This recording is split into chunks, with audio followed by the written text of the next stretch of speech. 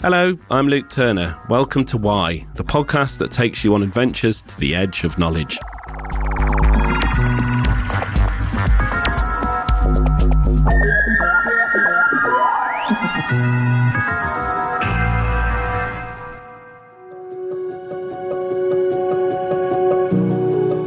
While not everyone wants to be in a relationship, the trials of singledom are many. Trying to cook a meal for one without overdoing the portion size, the tendency to go a bit feral, the worry that in old age there'll be nobody to bicker under your breath with in restaurants. Many of us spend years looking for love, hoping for a serendipitous encounter, and dating apps have become a handy way of forcing the hand of chance. But could science make it even easier? If you had, or are having, a wild youth, you may have dabbled in taking recreational drugs such as MDMA or its pill form ecstasy, perhaps noticing a sense of glowing warmth towards and desire for intimacy with complete strangers. Scientists are now exploring the therapeutic value of MDMA, which is likely to get FDA approval in the United States, and other psychoactive drugs such as psilocybin, which is found in magic mushrooms. Some researchers believe that this research could extend to creating drugs that actually help you fall in love. A glass of water, a little round tablet, and hey presto, chocolate boxes, roses, romance. Or is this soft-focused dream really that simple? Love is one of the most complex emotions and sensations, and is arguably one of the things that makes us truly human, inspiring art, poetry, music, and thousands of hours moping down the pub when it all goes wrong. Today on Why, we're looking at My Chemical Romance. Can we program love with a pill? And even if we can, should we? We're just trying to grapple with those kinds of questions, Is the love that comes through a drug-mediated experience real? Or is it just a fantasy or a facsimile of love? Brian D. Earp is Senior Research Fellow in the UHERO Centre for Practical Ethics at the University of Oxford and co-author of Love is the Drug, The Chemical Future of Our Relationships. Part of what's going on here, I think, is just that as a culture, we don't really know what we mean by love. And sometimes we conflate it with just a strong feeling.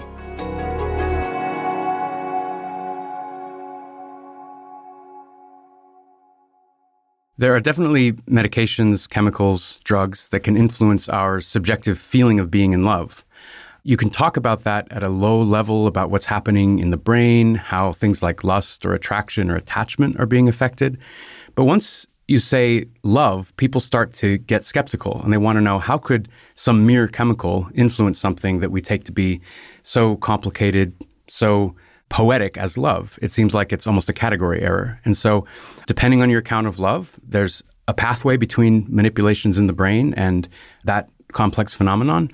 But some people would prefer to talk about what's happening at the lower level and then leave it to the individual or the couple to see how that plays out for love in their life. What would the love pill likely contain to work, and how would it work on the mind and the body?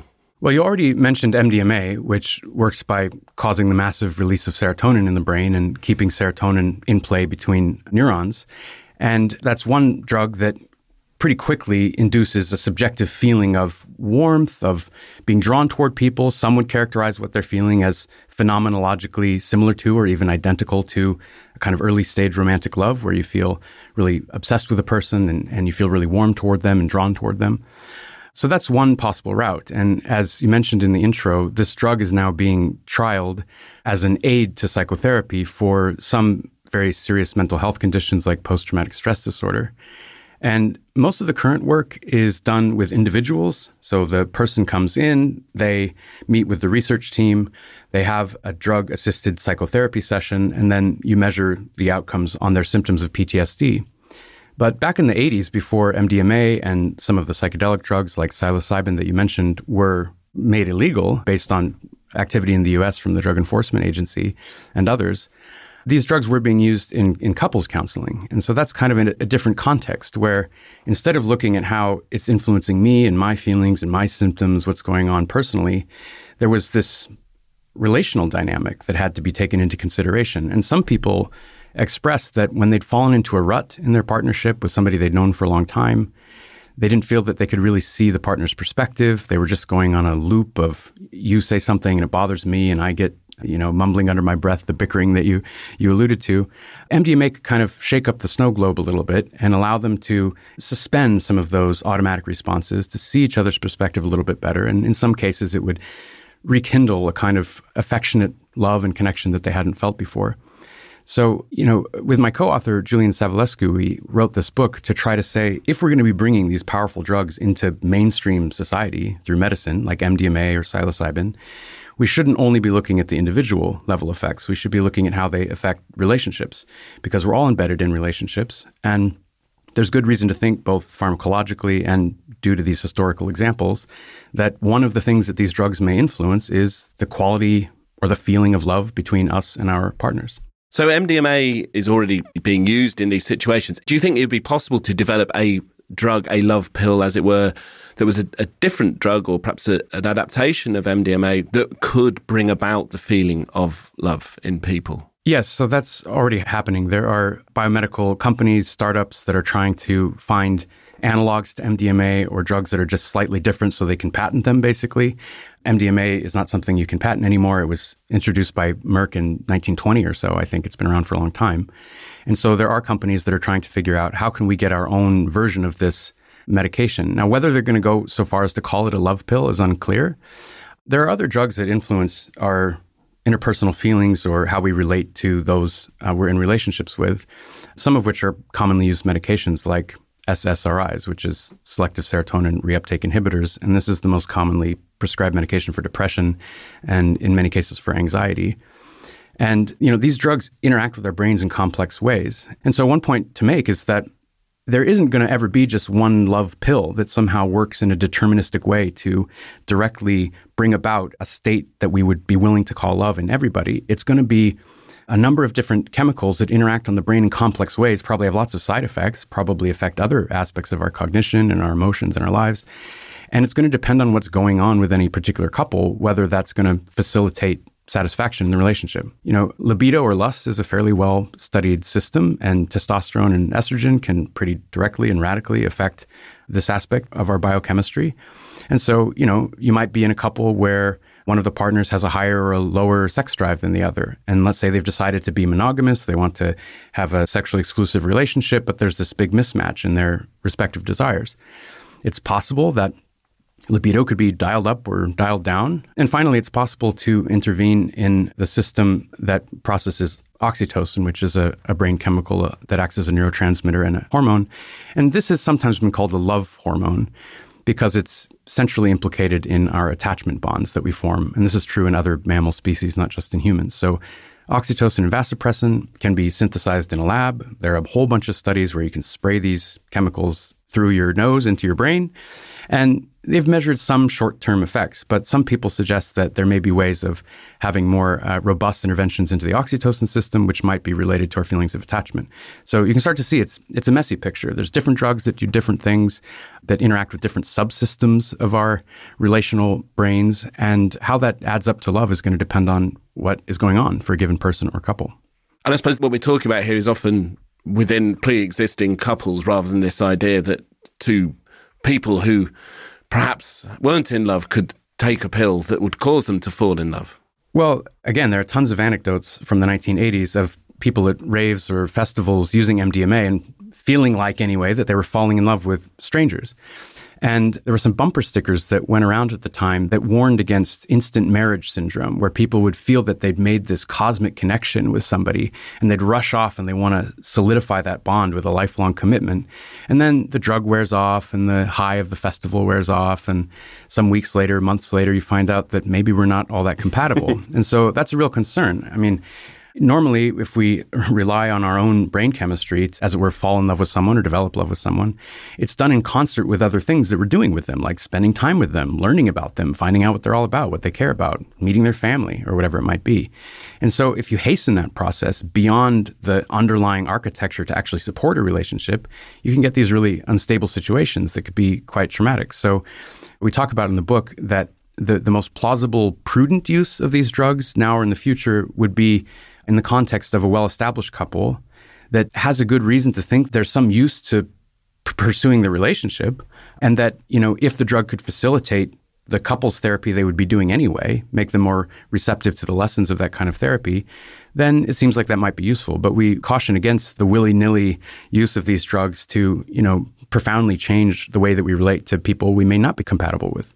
I suppose it works in the same way in relationships that haven't had that sort of... I found that bumper sticker story absolutely fascinating. But I guess you meet someone and sometimes there can be an intense sexual connection that you realise that was the only connection, and that fades after time as well. It's just the drugs are just replicating what we already have within romantic attachment and sexual attachment with others. Yeah, so MDMA, in addition to causing a flood of serotonin, also releases oxytocin. And oxytocin is this sort of bonding chemical.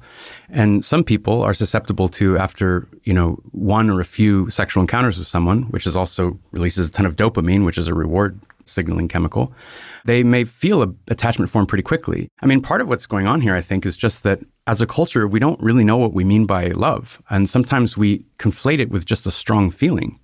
And then when we have a strong feeling and we've been reading newspapers and watching movies and hearing about how people talk about love, if we think it's just a strong feeling, then we're liable to be misled.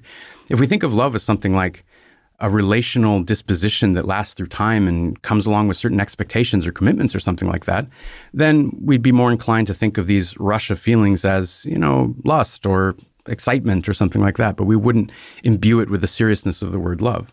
So there's a lot of different chemical and psychological effects that make up love as we conceive it. And that's also shaped by cultural forces too. Absolutely. I mean, the account of love that we give in the book is a sort of biopsychosocial account of love that's derived from different accounts. Carrie Jenkins has a book called What Love Is that we draw heavily on. It's a great book and it's worth reading. But basically, she makes the point that you can't just reduce love down to brain chemicals. Maybe there's some level of description where if you had some God's eye view and you could look at every particle or something like that and you can build it up and figure out how does that relate to love, you could do it. But, that would still require a concept of love that you're connecting those lower level descriptions to. And so what counts as love is going to be subject to sociocultural and historical forces. A really good example would be in homophobic societies, the idea that same-sex attraction or relationships could constitute a loving relationship has been seen as ridiculous or risible. Love only can happen between a man and a woman. And that has very real consequences, because then if you're a same-sex couple in a homophobic society and you can't go out and hold hands together on the street, well, that's going to influence the situations under which you can release oxytocin together and form a certain kind of bond. Or maybe you're going to have feelings of shame that are going to interfere with your libido, which is going to interfere with the other types of chemicals that go along with sexual interaction. And then finally, there's the psychological element, which is just what does it feel like? And this is also subject to both brain-level neurochemical factors and societal factors. Because if I want to identify something I'm feeling as love, I have to have at least some sort of vague idea of what love is. And where am I going to get that idea? Often from movies or literature or poetry or whatever. And again, where it's often conflated with a strong feeling. So if that's the idea of love that's floating around in your culture and you have that really strong feeling, you might well subjectively label what you're going through as love. Whether that's something that is a good idea or something we should promote in the culture is a separate ethical question.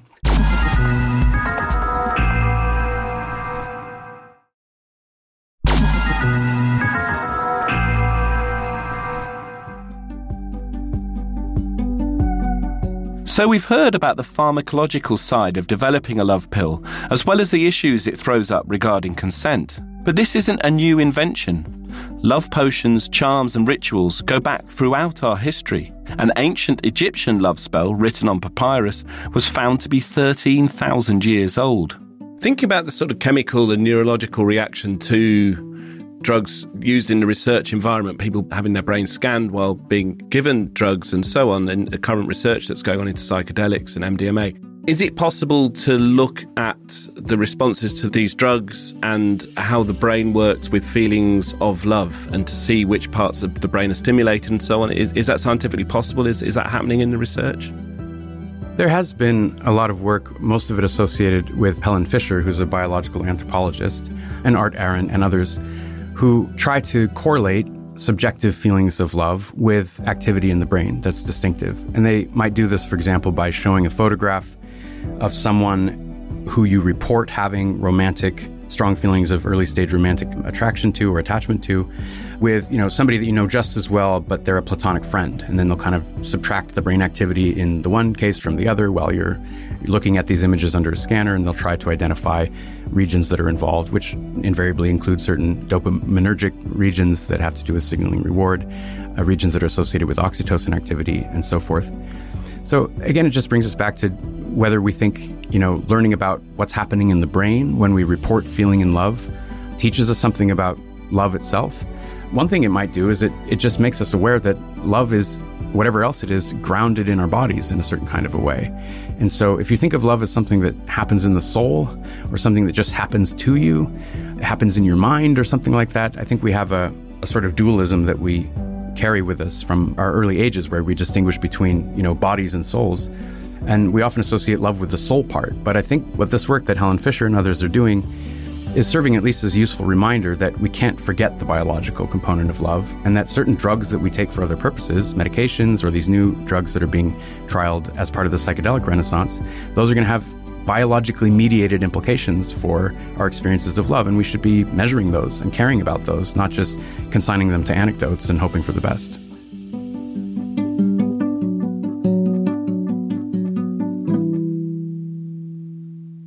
I think it's that thing when you're first falling in love as a teenager or first having sexual experiences in that young age when it's all new, you do feel it in the body, don't you? There's this sort of twinging feeling, which maybe slightly goes as you get older and you think, am I really in love? Because I don't have that intense physical reaction.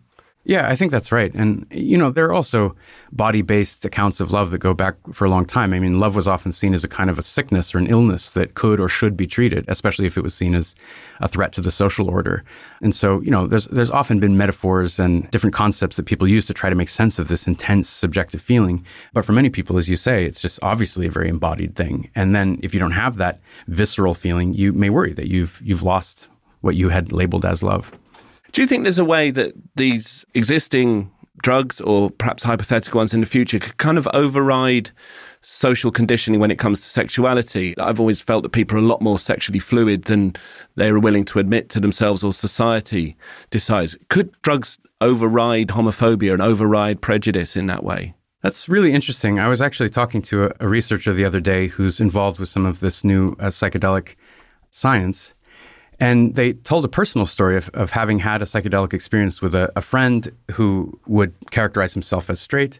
And after the experience together, there was this removal of certain kinds of barriers to intimacy that made that person suddenly wonder whether maybe he could have same-sex attraction. And he was, struck that the usual categories through which he viewed his own feelings were softened. And so, one thing that some classical psychedelics seem to do is they at least temporarily depress or suppress certain well-worn categories that we use to interpret the world.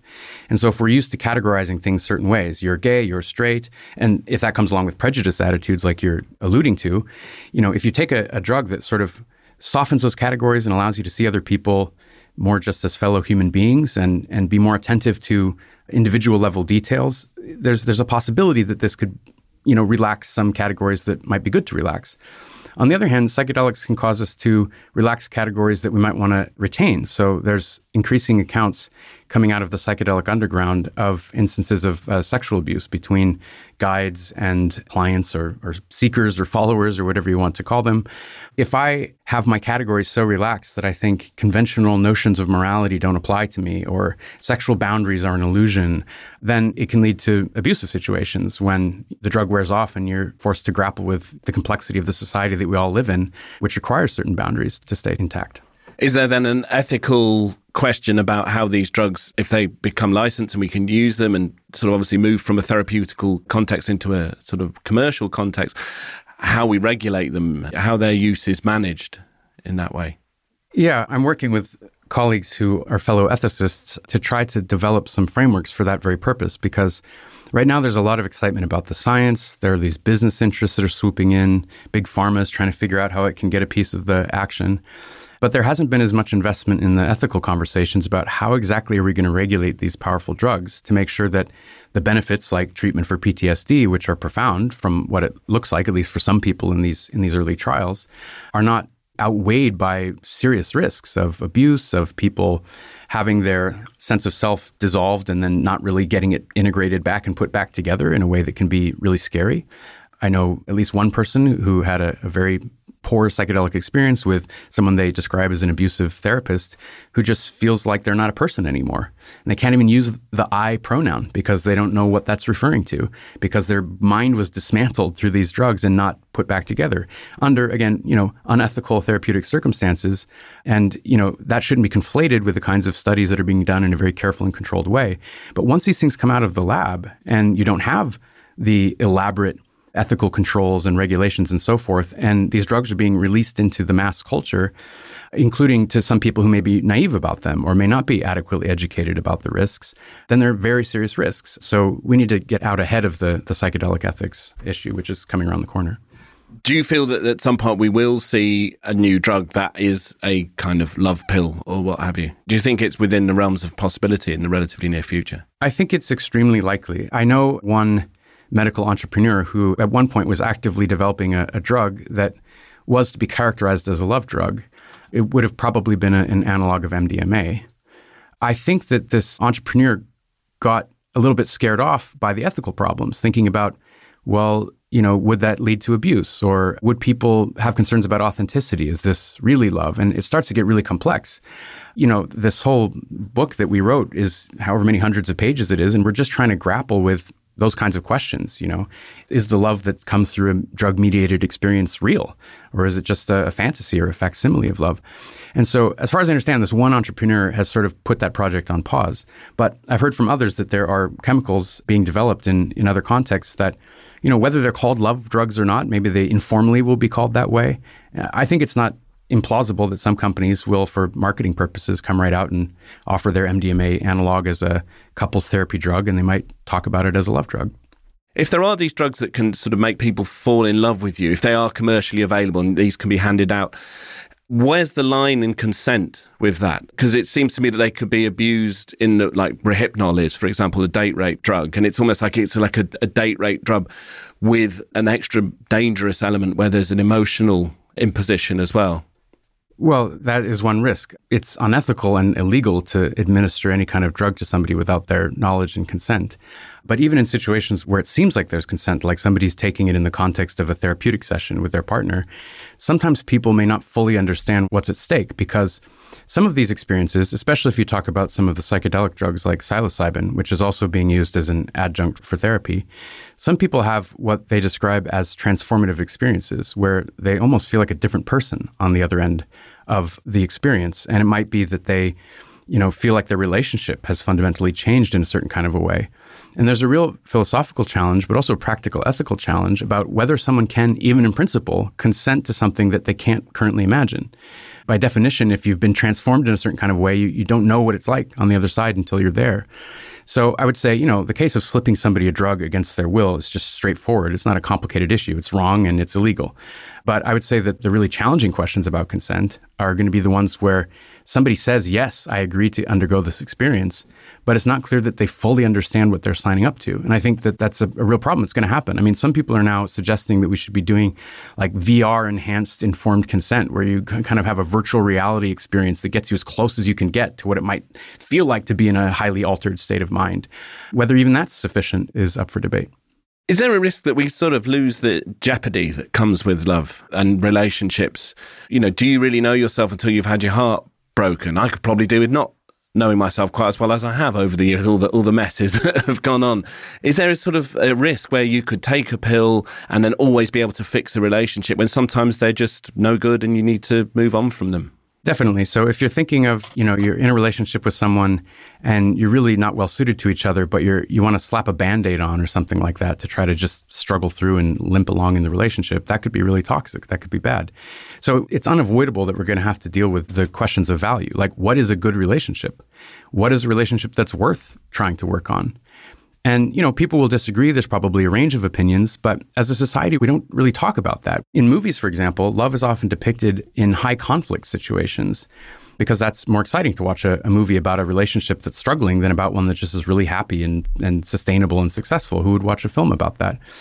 And so we don't have really rich conversations about what is a good and a healthy relationship, or which are relationships that, have really crossed the line or become abusive or toxic in some way, and maybe they really need to end. So this is the time to have that conversation, because now if you're going to add drugs into the mix, and you're going to have people who have, potentially power dynamics in a relational context, suggesting maybe we should take this drug to, stay together. You've got to first answer the question, should you stay together? And that's something that you have to figure out, irrespective of whether you're going to be using a drug or not.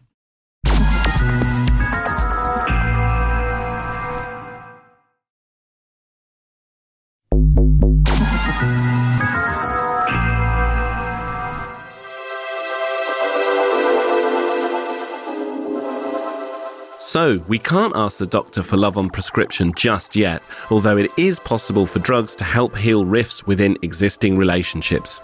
We all know Leonard Cohen was right when he sang, "There ain't no cure for love." That's all from us today on Why. Thank you to Brian Earp. My pleasure. Love is the Drug by Brian Earp and Julian Savulescu is available now. We'll be back with more scientific anomalies, conundrums and weird facts soon. Don't forget to follow the podcast so you don't miss an edition, and follow us on social media too. Links are in the show notes. I've been Luke Turner asking, why? See you next time. Why was written and presented by Luke Turner. The lead producer was Anne-Marie Luff, and the audio producer was me, Jade Bailey. The managing editor is Jacob Jarvis, and the group editor is Andrew Harrison. Artwork is by James Parrott. Theme music is by DJ Food. Why is a Podmasters production.